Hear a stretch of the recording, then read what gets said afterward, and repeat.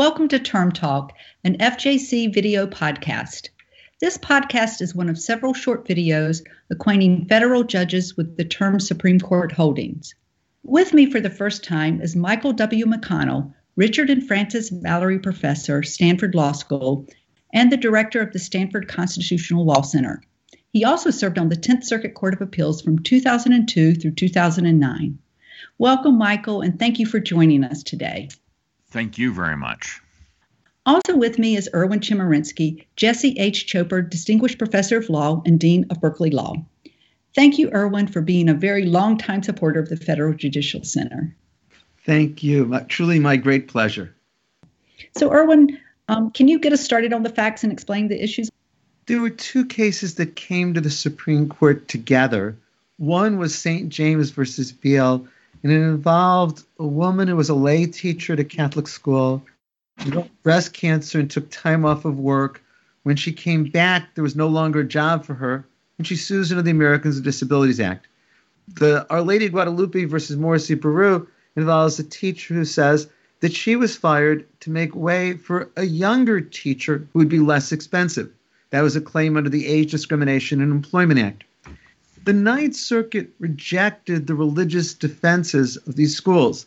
The Ninth Circuit said there's a very narrow exception to employment discrimination law for ministers. Neither of these teachers were ministers, and thus the Ninth Circuit said their claims could go forward. But the United States Supreme Court, in a 7-2 decision, reversed, Justice Alito writing for the court, and the court here said that because these teachers were involved in some religious instruction, in modeling religious behavior, to hold the schools liable on this basis would violate free exercise of religion. So what kinds of factors were the courts looking at in making these determinations about whether the exception applies? I think what's key here is what role they play in the school. And quite crucial for Justice Alito's majority opinion was the role that these teachers play with regard to some religious instruction and with regard to modeling of religious behavior. And in this context, to hold the institutions liable for the choices that they make is to be their teachers violates free exercise of religion. So, Michael, the two dissents were concerned that the ministerial exception has been too broadly expanded because these employees in these cases taught largely secular subjects. And now the argument is thousands of teachers will no longer have protections from discrimination. So has this case changed things? What we really had here was the Ninth Circuit giving an unusually narrow interpretation to the Hosanna-Tabor decision, which, remember, was unanimous. The Ninth Circuit said that Hosanna-Tabor was different because of two considerations. One had to do with the title that the individual held, and the other had to do with formal religious training.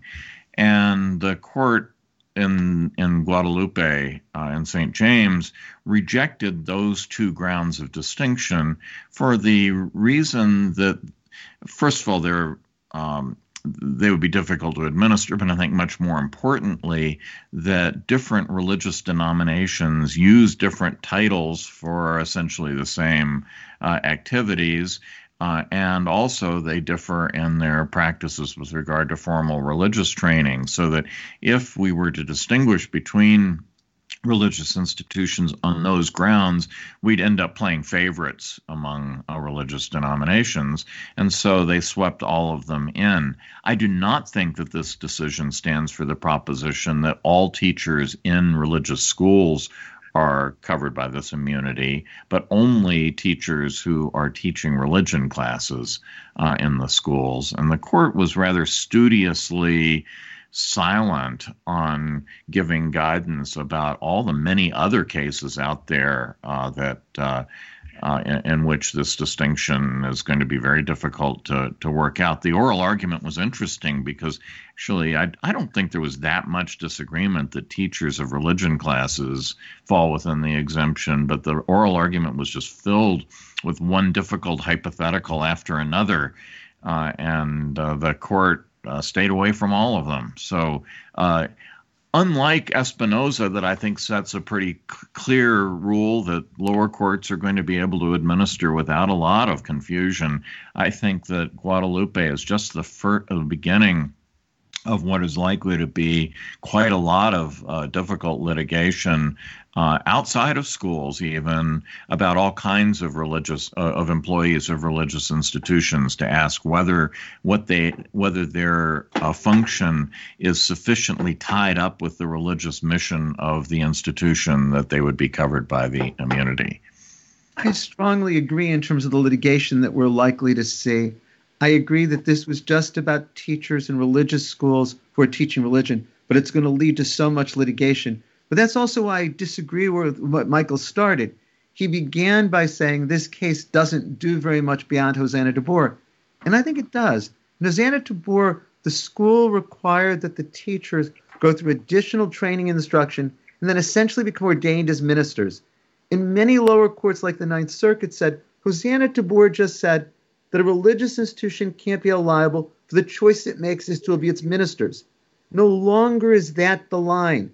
But where the line will be drawn is uncertain. And Michael's right. It's going to lead to a great deal of litigation.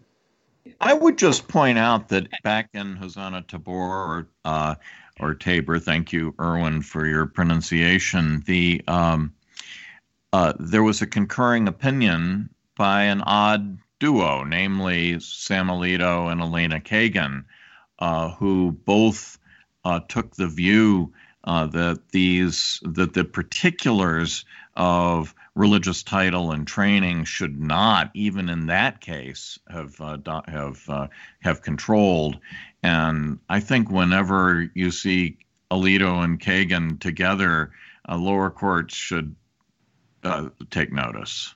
It was not a surprise then that Alito took pretty much the same position in this case, and he was joined by Elena Kagan and Stephen Breyer, making it a 7-2 decision. If I could just add, there's always a tension between the Establishment Clause and the Free Exercise Clause. And you see some tension back between the two cases we've talked about. In Espinoza, the Supreme Court is saying, treat religion the same as everybody else. But in the context of Our Lady Guadalupe, they're saying, no, treat religion differently. Give them an exception from the anti-discrimination law that no one else gets. Michael?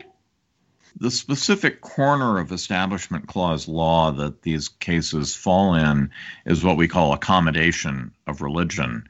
That is where the government, either through constitutional requirement or through its own legislative choice, does not impose on religious organizations or religious individuals requirements that they violate their religious conscience, even though those requirements may be in the law for other parties. Every individual freedom that is delineated in the Bill of Rights might be seen as a preference for those who want to exercise that particular freedom, and it just cannot violate the Establishment Clause, the court has said, just because the free exercise of religion is given that kind of protection.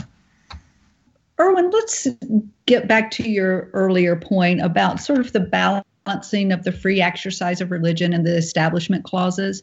So how is it balanced here? How does it go in your measure here? To try to pull all of our discussion together, I think what we've seen is that we have a majority on the Supreme Court now that's going to be very aggressive in protecting free exercise of religion. Perhaps it'll be under the Religious Freedom Restoration Act, like in Burwell versus Hobby Lobby, or it'll be under the Free Exercise Clause, like in the Espinoza and Our Lady of Guadalupe cases we're talking about. At the same time, these justices have a pretty minimal sense of what violates the Establishment Clause. And I think it's important for judges to realize how different this is from the last 50 years have been with regard to Establishment Clause and Free Exercise Clause jurisprudence. And I think it's going to make a real difference in the lower courts and in the case that'll come to the Supreme Court. Well, thank you both very much. I'm looking forward to next summer when we talk about these issues some more. Thank you. Thank you.